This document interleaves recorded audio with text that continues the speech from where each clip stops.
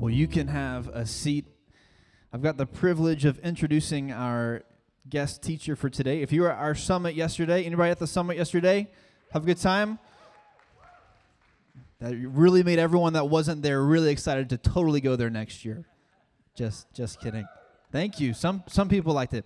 We got a chance to hear from our guest. His name is Jeff Vanderstelt. He's from Seattle, Washington. This is Jeff's first time here at the Rim. But if you've been at the Rim, you've actually felt the influence of Jeff in the Rim. Kind of the culture that we have here of we want to make disciples, and we want to empower every believer to go and make disciples where they live, work, and play. So as Jeff speaks, he's a gifted communicator, but more than anything else, him being here is the first time we met, and more than anything else, he loves Jesus, and he loves people. And so as he speaks today, you'll be encouraged, and hopefully your love for Jesus will be stirred, and your love for people will be stirred as well. So, if you would you put your hands together and help me welcome Mr. Jeff Vanderstelt. It's great to be with you, and I really thought I was going to be able to dress a lot warmer here, so I'm wearing a sweater. I haven't worn a sweater in a long time, so it's actually colder here than Seattle. Hard to believe, but it's so good to be here. It's been a joy to be with some of the team of the church here, as well as many of the people from other churches yesterday. So it was a joy to be with everyone. I'm really thankful to serve you, and I'm eager to see what the Lord wants to say to you. In fact, I just want to stop and pray and invite the Spirit to speak, that God would speak to our hearts. He does that through His Word, and it's not dependent on a speaker, it's dependent on the Spirit. So let's ask God to speak. So, Father, we are grateful that you see us, you love us, you call us sons and daughters through Jesus. Jesus, we are thankful that you did everything necessary to make what I'm about to speak about true in our lives. We are so thankful for your life, for your sacrifice, for what you are presently doing before the Father as you represent us with your own life. We pray that we would find life in you this morning. Pray you would work in and through us. We do ask that your Spirit would enlighten our hearts, that you would bring conviction, that you would bring insight, or that you would move us to live out who we are, that we would live into what you say is true of us. And so we just invite you by your Spirit now to speak, to move, to change us, to lead us, to have your way here with us. And we pray this in your name, Jesus. Amen. All right. I'm going to start a little bit ahead of where we read today. So if you do have your Bibles, this is going to be on the screen as well, so you'll get to see it. But if you want to look in the text, go ahead and do that at 1 Peter 2. And just so you know a little bit about me, I have been in Seattle for quite a long time. My wife grew up there. She and I have been married for almost 31 years. It'll be 31 years in March. That itself is a miracle, right? That's grace from God. And if my wife were here, she would say, yes, she needed lots of grace to stay with me. So we have 3 children, one at the University of Washington. She's graduating this spring. Her name is Haley. She's almost 22. We have a son, his name is Caleb. He goes to the University of Bellevue, and he's 19, and then we have a junior in high school. Her name is Maggie. And so anytime I leave, they sacrifice, right, because I don't get to be with them, and so they also bring their greeting, and my wife is praying for us in this time, so just know that in a sense they're with you in spirit, and probably I would love them to be here in physical form, but at least they're here praying for you. So let's start in 1 Peter 2:4. He says, and by the way, let's just set the kind of setting here. Peter is writing to the church in Asia Minor, which we now know as modern-day Turkey. He's writing to a group of followers of Jesus that are scattered throughout the whole region, and because of that are beginning to struggle about their identity and their sense of, like, is God really for us? Like, they're about to experience persecution. They're not getting to all be together in the same place and don't have the freedom in a lot of ways like we do to do this. And so there is a sense of like, is God abandoning his people? Does he see us? Does he know us?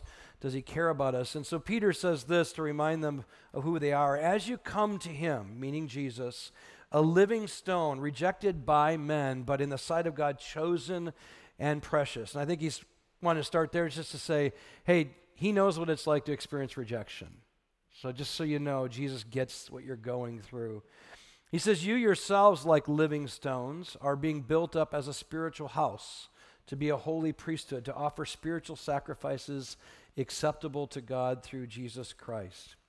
And so he wants to remind them who they are, and that's what we're going to get to today. But he's saying, as you come to him, the living stone, Jesus was known as the cornerstone, the stone that the builders rejected. The builders referring to the religious leaders of Israel, that these people that were supposed to be all about God's work rejected the very cornerstone of which God was going to build everything else from. And so Jesus knows what it's like to be rejected, but he's saying as you come to him, you are living stones. And God is building his household through you. Like you are a part of the household of faith. And what I want to do before we go any further is I'd like to ask anybody who was born in the first 6 months of the year to stand up. Don't worry, I'm not going to have you do anything weird. It's just a visual, just a kind of illustration.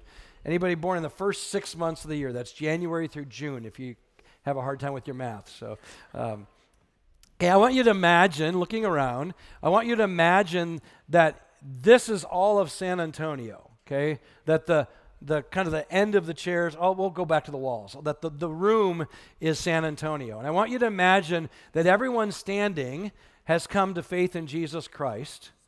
Sorry for those who are sitting. It's just an illustration. But that you represent living stones scattered throughout the whole region. And there is a sense that by the Spirit, you're all connected. So if you can imagine, you're like this living, moving building that's walking around all of San Antonio. And so literally, you are surrounding people who don't yet know Jesus with the very presence of Jesus. That you are this moving household.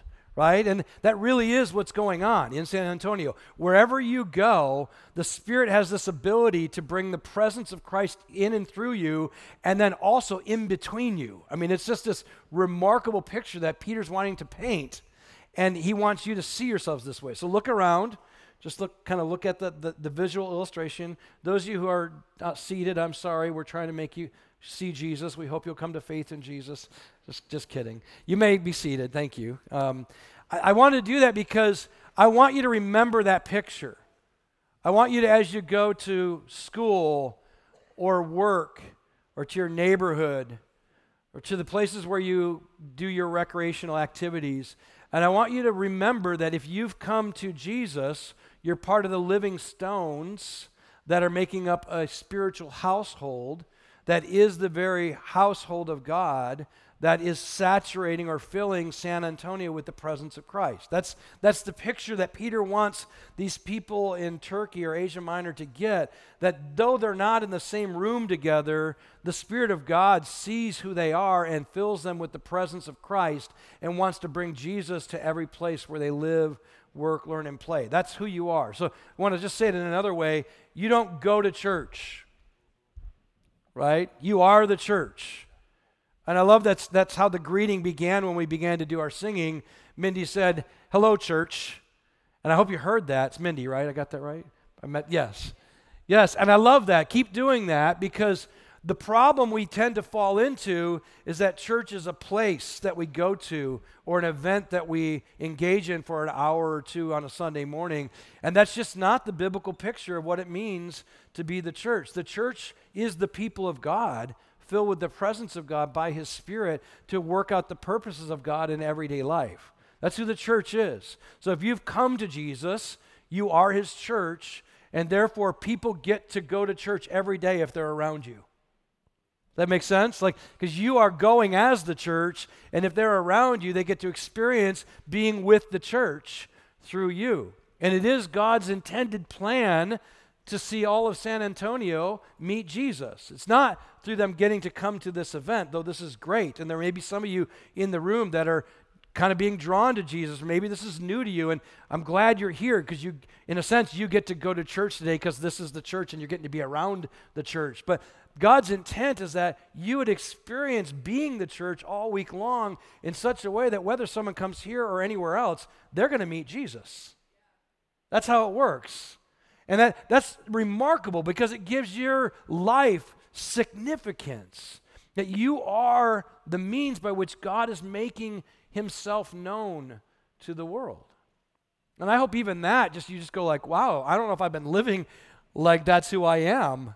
And sadly, we start to think like the church is the staff of RIM, the people get paid to help lead us and equip us and encourage us, but their job is to equip you to go be the church. Their job is to equip you to go be ministers of the good news of Jesus Christ wherever you are. And so we all step into that reality. And that's what Peter's going to talk about, is what does it look like to really step in to this identity that we have as God's people in this world. Now, before we look at 3 identity statements that Peter's going to lay out for us that you heard in the reading, I want to jump ahead to the next chapter, chapter 3. So the reading was from chapter 2. We're going to look at chapter 3 just briefly, just because I want to keep this in your mind as we look at chapter 2. In chapter 3, Peter's already anticipating that things won't go well for the people in Asia Minor, that he knows there's going to be people who are going to reject them, people that are going to probably make fun of them, people that are going to judge them, people that are even going to misunderstand them. And he says this in 1 Peter 3, 13 through 15. Now, who is there to harm you if you are zealous for what is good? In other words, he's saying, why would anybody be upset if you're just trying to do things that are good for them? But then he says, but, because you probably will still experience that, and we're experiencing that now. Like even in our good intent to love people, sometimes it comes across in ways that doesn't always feel good. And so people may judge our actions in ways that don't feel great to us. And so he says, even if you should suffer for righteousness' sake, and that's another way of saying, even if you should suffer for trying to live the life Jesus saved you to live, just know that you'll be blessed and have no fear of them. Don't be troubled by them. But he says, but in your hearts, honor Christ the Lord as holy. That's another way of saying, when you're doing this, constantly remember you're doing this for him. The word holy means to be set apart. So in a sense, you're saying, I'm doing all of my life for Jesus, so I'm setting him apart as the person for which I'm doing it for, so when I'm in the world it doesn't get always received well, I know he's receiving me well. So I want to set him apart as holy, so my mind is focused on his response, and he receives me, he loves me, he accepts me. I'm not worried about that. So he says, as you do that, set him apart as holy, always being prepared to make a defense, or it could also be translated to give an answer to anyone who asks you for a reason for the hope that's in you, yet do it with gentleness and respect. Now, that passage assumes you're living a life that doesn't make sense to people. Right? It's assuming that you're living a life that needs an explanation. So it's like when people ask you for the hope that's in you, in other words, when they ask you, why are you doing what you're doing? Why do you have so much joy and love and peace? Why do you continue to love those who reject you? Why do you not give up on those who seem to give up on you? Like, what is it about you that makes you so different? He's saying, when that happens, when they're wondering, when they're curious, when they're wondering what's going on and why you do it, be ready to give an answer for the hope that's in you. And what is that answer? It's Jesus. It's because of what he's done for me that I can do this for you. It's because of the way he's loved me, I can love you. The way that he's forgiven me, I can forgive you. The way that he served me and giving his own life for me, I can serve you and learn how to give my life away for you. So that's the idea. In other words, another way to think about this is live your life in such a way that it demands a gospel explanation. Okay? Live your life in such a way that you can't answer it in any other way other than giving them Jesus. So it's not like, well, I'm just nice. Or it's just good to be kind. It's like, no. The life you live can't be explained that easily. Because when you live a life that doesn't make any sense because you continue to love when people don't love back, eventually you just go, the only answer I've got is that he loved me when I didn't love him. Right? That when I was an enemy of God, God loved me by sending his own son for me. Instead of condemning me, he came to save me. He didn't come to push me away. He came to draw me near. And so the reason why I can do this is because he's done it in me first. That's the answer that I've got. So I want you to keep that in mind as we go through this text, because I read a book a while ago by Donald Whitney about spiritual practices. And if you're new to the faith, spiritual practices are any kind of activity we do to draw ourselves closer in relationship with God, like prayer, Bible reading, silence, solitude. One of those practices also helps others draw close to God, which is evangelism, that we learn how to share our faith so others can draw close to God. And Donald tells this story about, on his chapter on evangelism, about this guy in the Northwest. He actually was from my city. And he had been working for a boss who, this boss was a Christian. The employee didn't know that, but the boss was a follower of Jesus. And this employee went away for to a crusade. And if you aren't familiar with that, it's like a large gathering of people where someone's going to share the truth about Jesus and invite people to respond. And this particular employee heard the good news of Jesus, came forward, surrendered his life. His heart was changed, came back to work on Monday. He's just so excited. He can't stop talking about this new life change that he experienced with Jesus. And his boss hears him over in the corner talking to some employees, and he comes up and he said, "Man, it's so exciting. I've been praying for you. I've been praying that you'd come to faith. This has been the day that I've been hoping for." And the employee looks at his boss and he's like, "What? You're a Christian?" He said, "You were almost the reason why I never became a Christian." And he went on to describe, he said, "You're such a good boss, treated your employees so well. Like, you're a man that I wanted to be like, but I thought that I just had to try hard to be good like you in order to become a man like you. I had no idea it was because of Jesus." Because see, this boss never ever told him it was because of Jesus.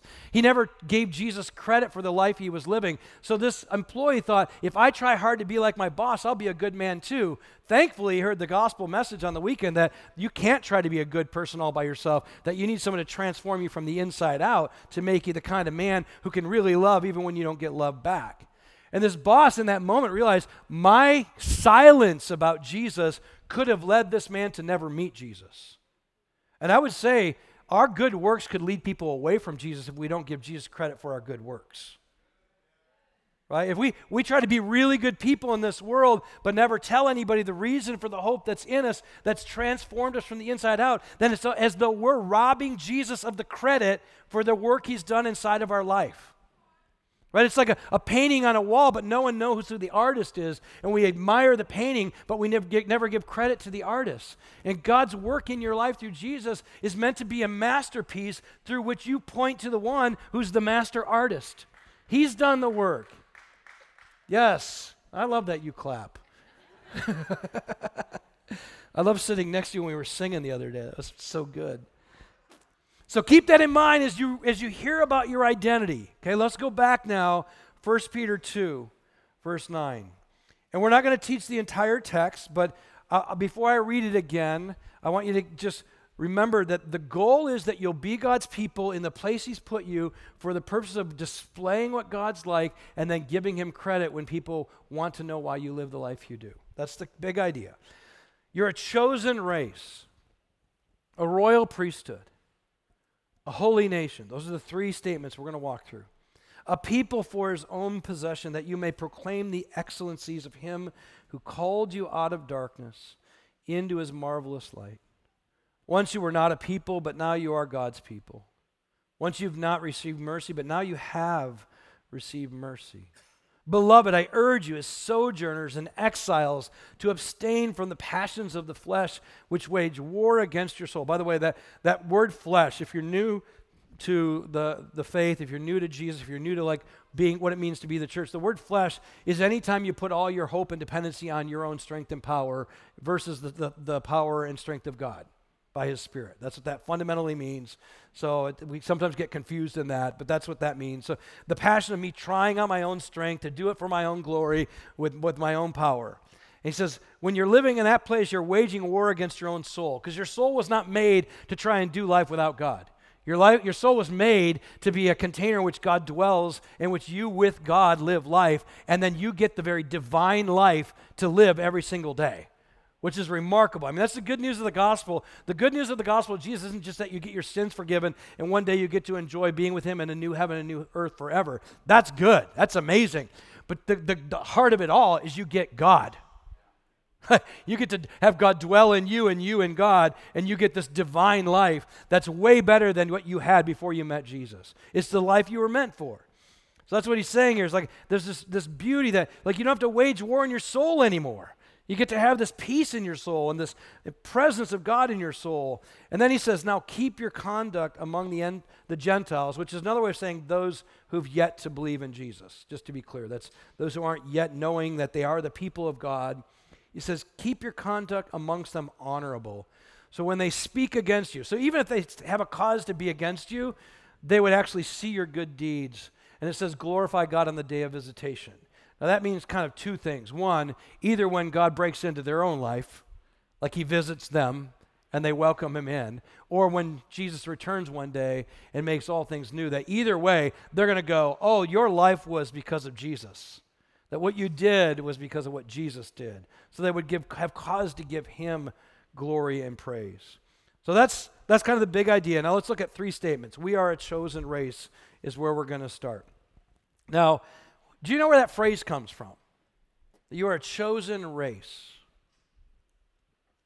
It comes from this time in Israel's history when God went to a man called Abram, and eventually he changed his name to Abraham. And he said, Abram, I'm going to bless you. I'm going to make your name great. And I'm going to bless you to be a blessing. And I'm going to make your family so numerous that you can't even hardly count them, like stars in the sky and like sand on the seashore. And he promised Abram that he was going to enable he and his wife, who were very old, to have a child, Isaac, who then through Isaac all the world would be blessed, ultimately, and through their ultimate offspring, which we know eventually was Jesus, born into the world. And this idea that God gave to Abraham was that you're going to be my family on the earth. I've chosen you. And I didn't choose you because of anything you did. In fact, God has to keep reminding Israel this over and over and over again. I didn't choose you because you were great, because you weren't. You were just an old man and an old woman when you started who couldn't have kids. That's your origin story, right? And I gave you a baby. And it was through that one baby that this nation grew. So it's not because you were great. I chose you. But I chose you and said, I'll make your name great. And the reason why I'm going to make your name great and why I'm going to give you this massive family and give you tons of blessing is so that through you, all the earth will be blessed. Another way to think about it is that God was saying, I want you to be my family on the earth so that if anybody comes in the midst of the family of Israel, they would experience what it's like to have God as their father. That was the whole intent. God said, I want you to be my people. I've chosen you. I want you to be a display people of my love. When a stranger comes through, they should be treated like family. When a sojourner who doesn't have a home comes through, you should welcome them in. When someone who's poor and needy comes in, they should get what they need from my family on earth so that they'll know what I'm like. So that if anybody experiences being in the family of Israel, they'll experience what it's like to have God as their father. That was the whole idea. Now, we know that they failed at that miserably. In fact, they acted entitled. They acted like they came up with everything they got. They started to hoard. They started to keep people out. And God's anger was always about any time the people of Israel didn't act like the family of God. And when he would speak against them, he'd say, my problem with you is that you don't welcome the widow and the orphan, the stranger and the sojourner, that you don't care for those who don't have, and you forgot who you used to be, which is used to have nothing. And I gave you everything you've got. And the reason why I gave it to you is so that you could give it to others. I didn't give it to you so you could keep it. I gave it so you could give it. And here's the concept. Whatever God does to you, he intends to do through you. That's what it is. Whatever he does to you, he intends to do through you. So whatever you've received, it's so that you might give. If you receive forgiveness, it's so that you can forgive. If you receive grace, it's so that you can be gracious. If you receive blessing, it's so that you might bless. Whatever you've received, it's so that you might give. Whatever he does to you, he intends to do through you. And they failed to do this. And so Jesus shows up. And some might say Jesus is the ultimate Israel. He's also called the Son of God, right? And the reason why he's called the Son of God is because Jesus is coming to say, I am going to now be what Israel didn't wasn't living into. I'm going to be the personal experience of the Father. If you're around me, you're going to know what it's like to be in the family of God. In fact, at one point, one of his disciples says this, would you just show us the Father? And Jesus says, if you've been with me, you've seen the Father. In other words, everything that you've experienced around me is what the Father's doing. In John 5, Jesus says the Son only does what he sees the Father doing. Whatever the Father is doing, the Son is doing. And so, by the way, if you have an origin story that doesn't have a kind of dad or father that you felt safe, cared for, nurtured by, you just need to know, don't look at your earthly father to be the picture of what the Father's like. Look at Jesus to know what a father's like. Because he is the true picture of the Heavenly Father. And if you want to really have an amazing Father, Jesus said, if you want to have the Father, you got to come through me. I'm the means to which you get a new father for the rest of your life. And I had a decent dad. I mean, I love my dad. But regularly with my brothers, when we would struggle with things as adult men that maybe our father failed in, I would always say, let's not treat our earthly father like dad anymore. Let's treat him like a brother. And let's look to Heavenly Father as our ultimate Father, and then give to our Father the same grace we received for ways we've fallen short. So yeah, he's still my earthly father, but I can't tell you how many times my dad and I have conversations like brothers instead of like father and son, because I'm not expecting him to be a perfect father anymore. I've already got a perfect father, right? I tell my kids all the time, I'm not your real dad. And they're like, yeah, we know what you mean, because I've explained to them. I say, I'm just your temporary fill-in dad, to be a picture of the Heavenly Father, and any way in which I don't look like the Heavenly Father, you have permission to remind me that I'm not a good picture of the Heavenly Father. And there have been days, like my daughter will go, hey, Dad, I don't think that's how the Heavenly Father would treat us. I don't think that's how our Heavenly Father would treat others. And so my daughter isn't just my daughter, she's my sister in Christ, right? She gets to speak to me like a sister about our Heavenly Father. And so that's what God intended for his people. And Jesus comes and he displays the perfect picture of God the Father. And then everyone who comes to Jesus and then does the will of Jesus is the family of God. In fact, at one point, Jesus says, when people are like, where are your mom and your brother and your sister? He's like, who are my mother and brother and sisters but those who do the will of my Father? What is he saying? The family is those who know the Father and then do the Father's will. And sometimes we don't live like we believe we're family, right? I mean, some of us live like we've forgotten who our dad is, or we've forgotten who our brothers and sisters are, we've forgotten who Jesus is. And this message, I hope, will be a reminder that if you've come to faith in Jesus, you are a living stone who is a chosen people, which means you are now the family of God on this earth. That's who you are. You are the means by which people will know what it's like to belong to a family with God as Father. That's a big deal, because we are basically telling the world, though we were by nature children of wrath, Ephesians 2, by God's mercy and love, he's made us children of God. By nothing we've done. Just simply the grace of God, the gift of God through Jesus Christ. Yeah, you and I are absolutely loved regardless of what we've ever done. And if we really know that, if we believe that, then we will give that away. In fact, I would say this, your ability to love others is always connected to your present knowledge and experience of the love of God in your own life. And your inability to love and give away love to others is connected to your lack of knowledge or experiential interaction with God's love itself, right? So maybe today you're going like, man, I lack a lot of love. Please don't leave today lacking love. There's no reason for you to leave this room and go out back into a world that needs love without having the resource of God's love in your life. In fact, some of you might just need to go, I just need more of that love. And Romans 5:5 says that God pours his love into your hearts by his Spirit. So if you're going, man, I lack love for people, do not leave here without asking for him to pour his love into your heart today. He wants to give it to you, because the reason why he brought you to himself is so the whole world would know how much he loves. So don't leave here without it. And this idea is that in some ways the church is like foster parents. Are you guys familiar with foster to adopt? You know, when a kid's maybe not safe in their home anymore, and obviously we always want to get them back to their natural parents, biological parents, but sometimes that can't be done. And so sometimes people foster a child with the intent to maybe adopt them as their own. And the whole idea of foster to adopt is that we love somebody who's not our child like they are our child, so that they'll actually begin to believe they are our child. And then the judge will finally go, yes, you are their parents. And I think that's what evangelism should be. That we should be loving people who don't yet know God as Father in such a way that they feel like they belong to the family of God, so that they'll actually want God as their Father. Right? What if that's what evangelism was? We weren't going out here going like, I don't know how to speak well, and I think I'll mess it up when I try to say it. We go, no, stop. Just go love people in the name of God the Father. Like in your own heart, do it because you know Jesus loved you, and you just want to go love people like family and trust that the Spirit of God will bring them into the family over time. It's not that hard, but it's really hard. Right? It's simple, but it's impossible if you don't have His love in your heart. And we had that same kind of thing happen for us. We had a older woman that lived next door to us when we first moved into Tacoma back in 2004. I presently live in Bellevue, Redmond area, but for many years we lived in Tacoma. We moved in, and the neighbors next door to us and across the street said, we're really sorry about that eyesore next to you. So if you're sitting in my house and that's the porch and we're looking out, the house on this side was dilapidated.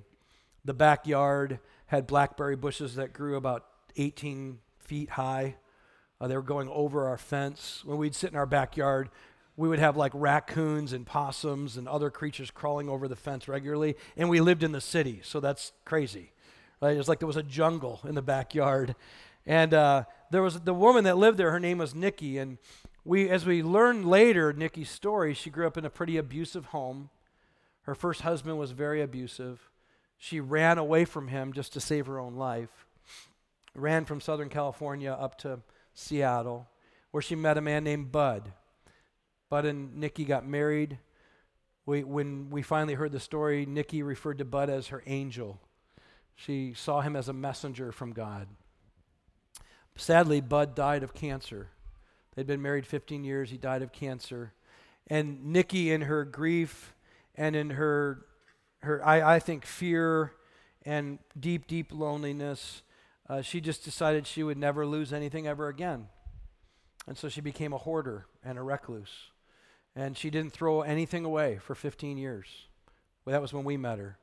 So you can imagine not throwing anything away, not getting rid of anything, keeping it all in your house. Later, when we finally got into her house, there was stuff this high. You'd have to walk like through a trail just to get into her house. When we realized that there was no working bathroom in her house. I mean, just her life had been falling apart. She, in fact, didn't want to lose anything that was a Bud, so eventually when we started to do work on her house, we found out there was 2 cars buried in the backyard underneath all the bushes and blackberries. One was the first car they dated in, she and Bud, and the other one was the first car they bought together. She just couldn't let go of anything because she had been so deeply wounded by the loss of her husband that she just had to do this to everything and then do this to everyone. Keep everyone away, hold on to everything that I have. And as we tried to love her and care for her, she kept pushing us away too. For about 2 years, frankly. Like we tried everything we could to be good neighbors, and she just kept pushing us away. I'll never forget the day I came home, my wife said to me, she said, I'm done with that woman. I washed my hands of her. And I said, what happened? She said, I'm sitting in the front porch, and Nikki gets in her van, and she revs the engine, and we had to put like our garbage cans and recycle bins out in front of the house, and she just starts running over them with her van while she's looking at my wife. Like, I'm not letting you get near me. In fact, your garbage cans can't even get near my parking spaces. And Jane just goes, I'm done. Wash my hands of her. I can't do this anymore. Which, by the way, is usually the beginning of when God starts to work, is when you go like, I can't do this anymore, right? Because that's when he starts saying, oh, I'm finally glad you stopped trying in your own flesh. Now let me work. And it was in that moment where we both had like a spirit movement in our hearts, and we both looked at each other and we said, we can't be done with her. God was never done with us. And we began to pray together more earnestly than ever before. God, would you give us the power? Would you give us the love? Would you help us to persevere and not give up? And would you just open some doors? And sure enough, a couple weeks later, Nikki ends up on our front porch. I'm not there. Janie was there, and she's knocking on the door, and Janie's like, hey, what's up? It's the first time she's ever come toward us. And she said, well, my van broke down, and so I can't get around, and I'm wondering if you could drive me to the store. And Jay's like, why now? And she's like, well, you're the only ones in this neighborhood who haven't given up on me. By the way, I'll tell you, there are probably people right now in your life who are wondering when you're going to give up. And the love of Christ does not give up. It perseveres. Never fails. Now, by the way, you can't do it without him. Let's be clear. And so Janie took her around, and then later our missional community, which is kind of our small groups in our church that we were a part of then, we basically just said, hey, we probably should fix her van, so we paid for her van to be fixed. She's driving around in her new van. A couple weeks later, she stops over at the house again, this time in trouble. Janie, I wasn't there. Janie said that she showed up. She was having chest pains. She needed to go to the hospital. And so Janie asked her, of course, why didn't you call an ambulance? And she said, I didn't want anybody in our neighborhood to know that I was in need.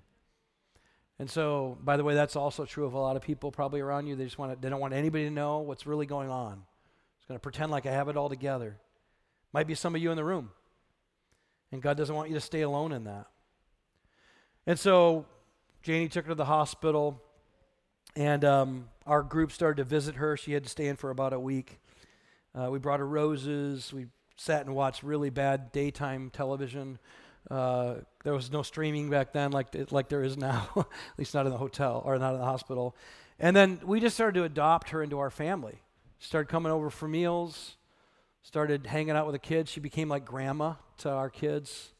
I remember one Christmas, we were having a Christmas Eve, we do fondue together, chocolate and cheese fondue, and invite friends over and just have a nice time together. And Nikki was with us, and the music was playing, and Baby It's Cold Outside came on, which is actually a really bad song.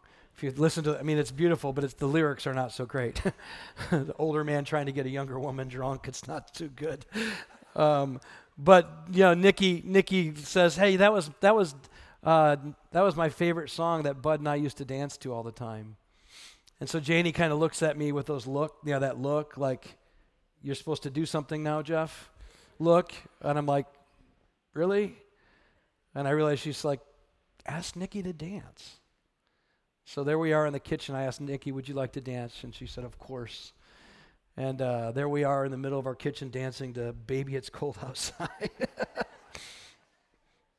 And while we're doing it, honestly, I just sensed the Father saying, that's what I would have done. If that were my daughter, and she went through all the rejection she experienced, and she felt so lonely, I would have got up and danced with her. And I'll tell you, in that moment, I felt something of the love of God in my life and in my heart that I had not experienced before. And the reason why is I think because I put myself in the place of needing the love of the Father so that I could give the love of the Father. And I think a lot of us are like, man, I just want to know God's love more and more. And I'm like, why? So you can just keep it? Or so you can give it? And real love, the nature of love is that you're willing to give your life. God so loved the world that he gave his only son. That's the definition of love, is to give yourself away to another. And when you've been given the love, then you can give the love. But if you haven't been given the love, then you can't give the love. But how many of us are avoiding being in the place where we need to be given the love to give the love? How many of us are avoiding being in the place where we're desperate for God's love to flow through us? And I just want to offer to you, maybe there's some people in your life right now that need to be loved, and the only way they're going to be loved is if you say, God, I need your love to love people with. And then you become a vessel of his love. You become a conduit of his love. You get to experience the overflow of his love. And that's how God's people are always meant to live, not as an end to themselves, but as a means by which he not only loves them and they can receive it, but they can also give it. And it's the life you were created for. You're created for deep, loving relationship with God that leads to deep, loving relationship with people. That's what Jesus came to give you as he gave his life for you. He came to give you the love of the Father so that you would know love and that you would give love, so that this world would change. He didn't come to get you out of this world. He came to bring heaven into the world through your life.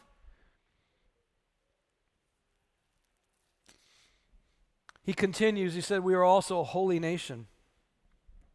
And this idea of being a holy nation And if you're paying attention to the text, I went a little out of order. The next one is royal priesthood, but I'm going to jump to holy nation because I think it helps in terms of understanding what we do with this love.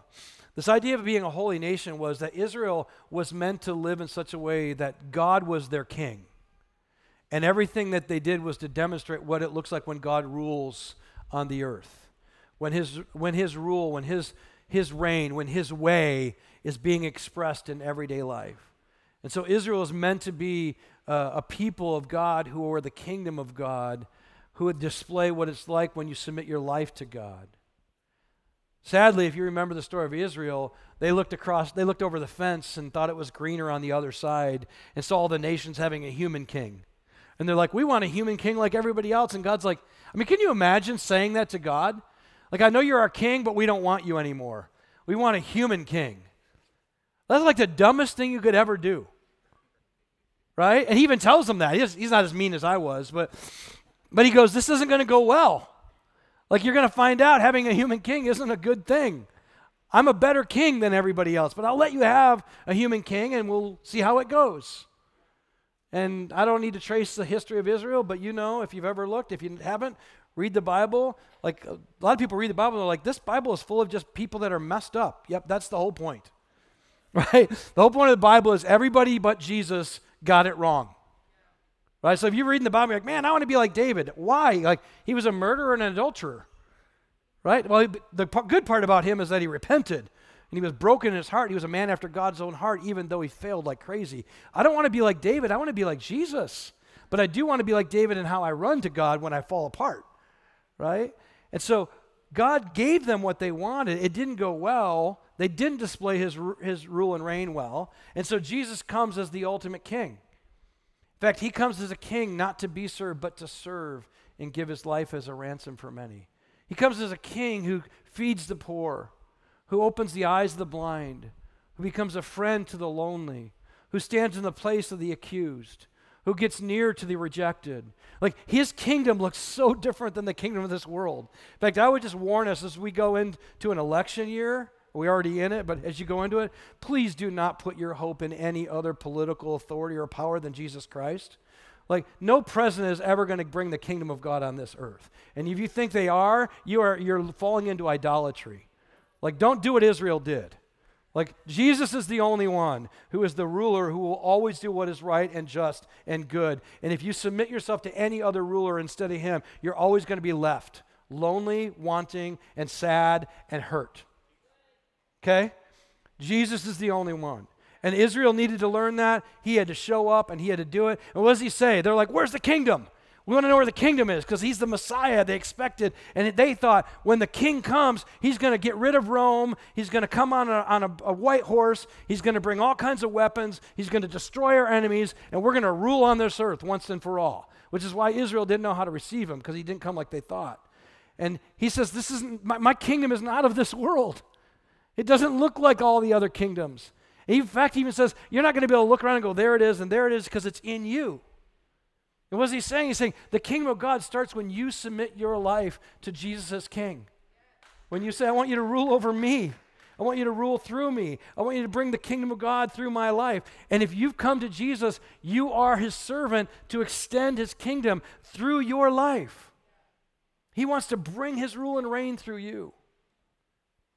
And so as we look, I'm looking for a clock just in case I'm going long. Am I going okay? There's one over there. You tell me. I don't know where.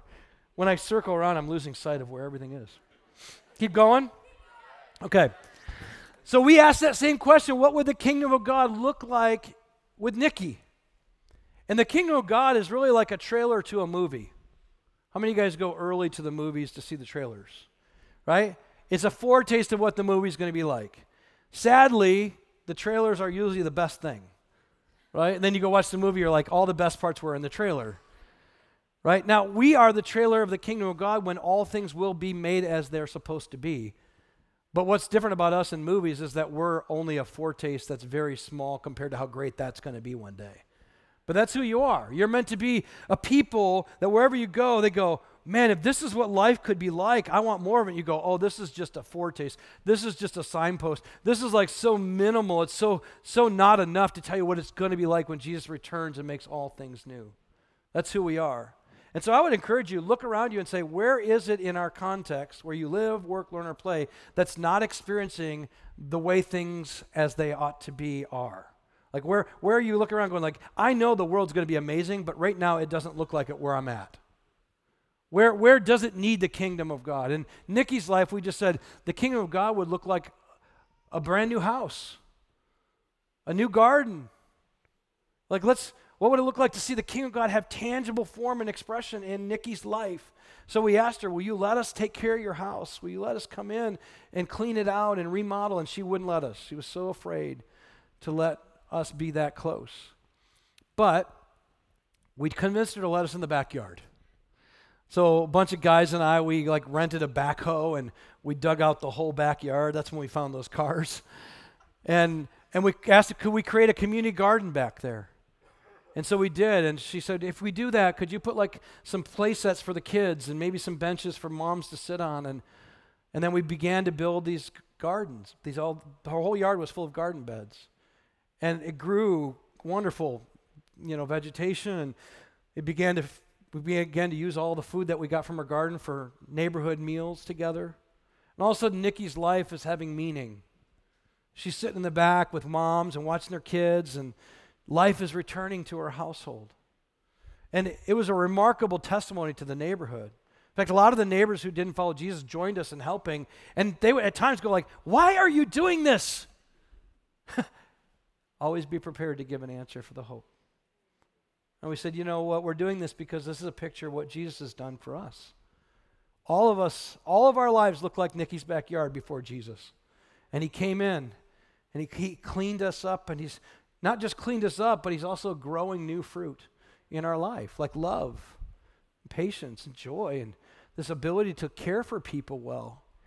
And it led a lot of people to become followers of Jesus in our neighborhood, just by watching the kingdom of God take on tangible form in Nikki's life. And so we began to live it out, and the kingdom of God is breaking in, and the family of God is loving well. And this other statement is that we are now a royal priesthood, which means God's people are meant to not only go on behalf of God to represent him as king, but they're also supposed to tell people how they can be reunited to the king. That's what it means to be a priest. The priest represents God, but the priest also says, here's the way back to the way life was always meant to be.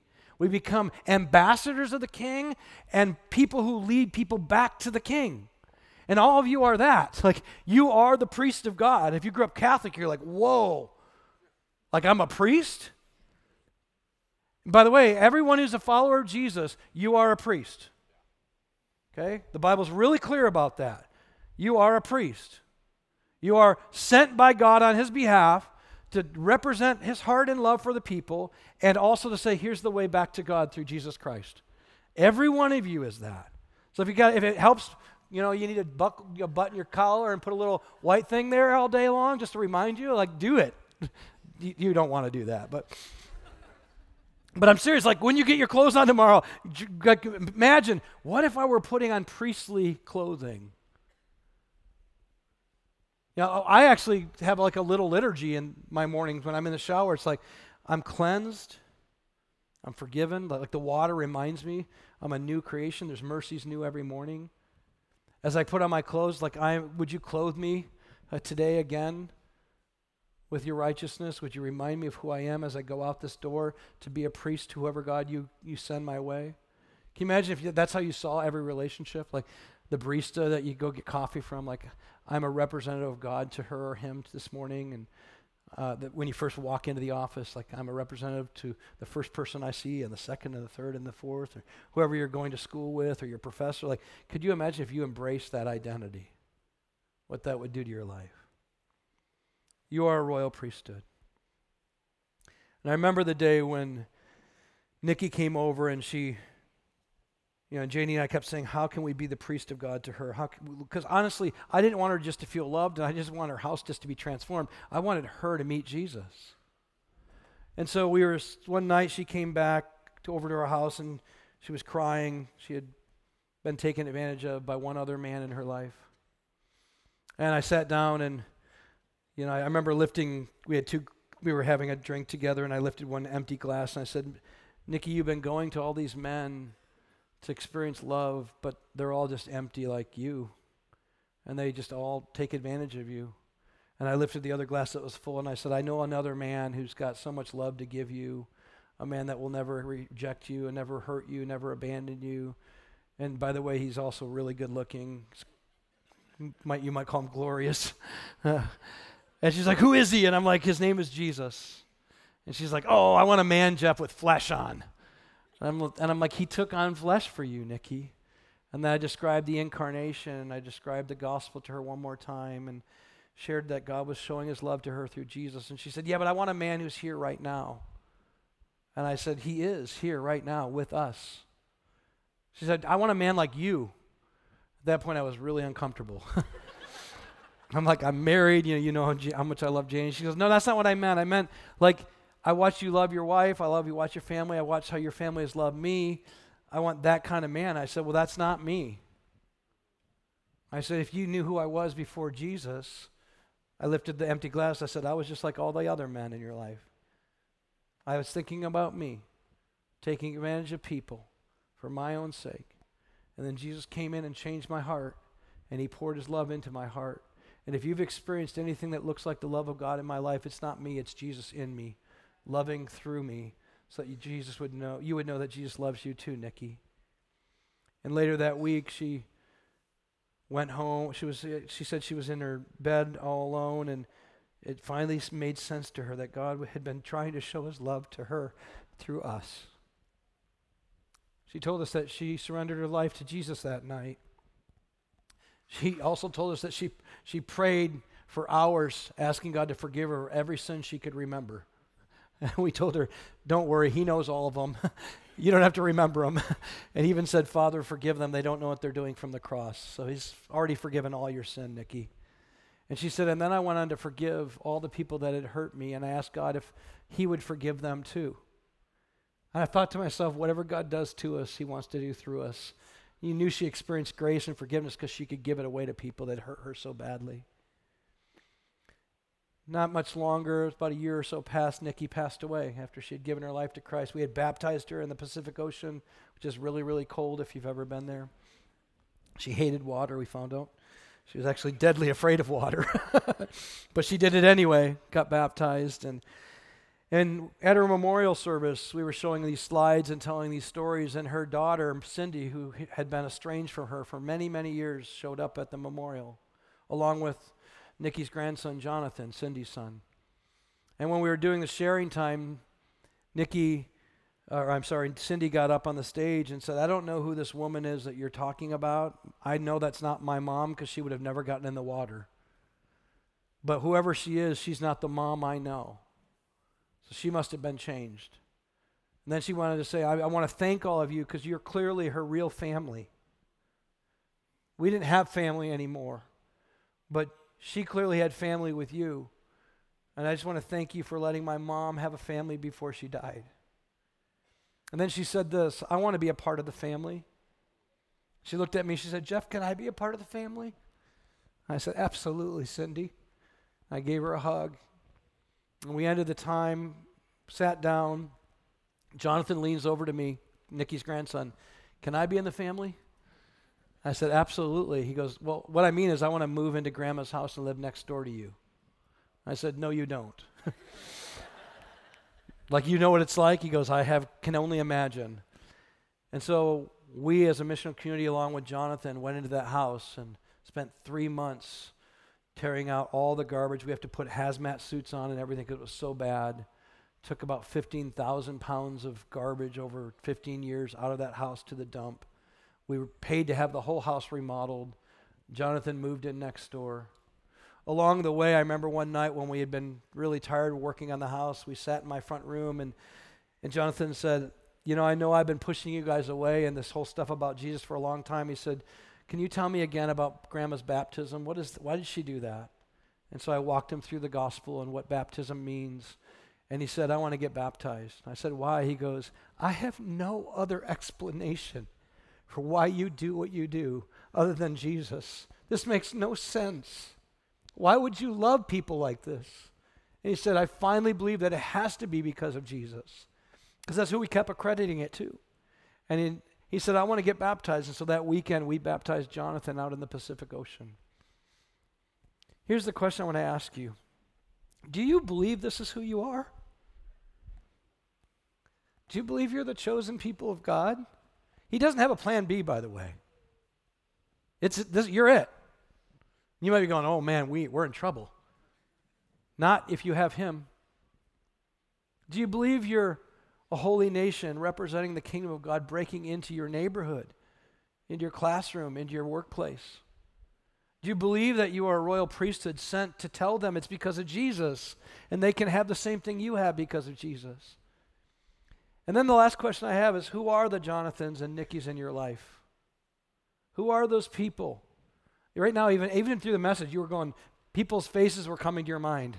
Names were coming to your mind. Even right now, you're going like, yeah, but are you sure? Like, you might be thinking what my wife was thinking. It's too much. And you know what? If that's where you're at, then you're in the right place. Because the flesh says you can do it, but the Spirit says you need God to do it. Right? And some of you are going like, it's too much. Praise God. If you believe that, you're right at the beginning. You're at the right spot. That's where you start. I can't do this, but I can do all things through Christ who gives me strength. So I just want to ask you to close your eyes a minute. I just want to ask you to invite the Spirit. We're going to take just a couple minutes, 120 seconds. Just take it and just go, Lord, who is it? Maybe for you, it's just like, I don't even know if I believe this is true of me. So maybe that's where you start. God, tell me who I am again. And then, God, who have you sent me to? Who's the Nicky or the Jonathan in your life? Just take a moment. And with that, as he gives you that, I want you to just say, God, but without you, I can't do it. I can't. Would you help me? Would you pour your love into my heart? Would you do your work through my life? Take a few minutes. Just let him speak to you about that.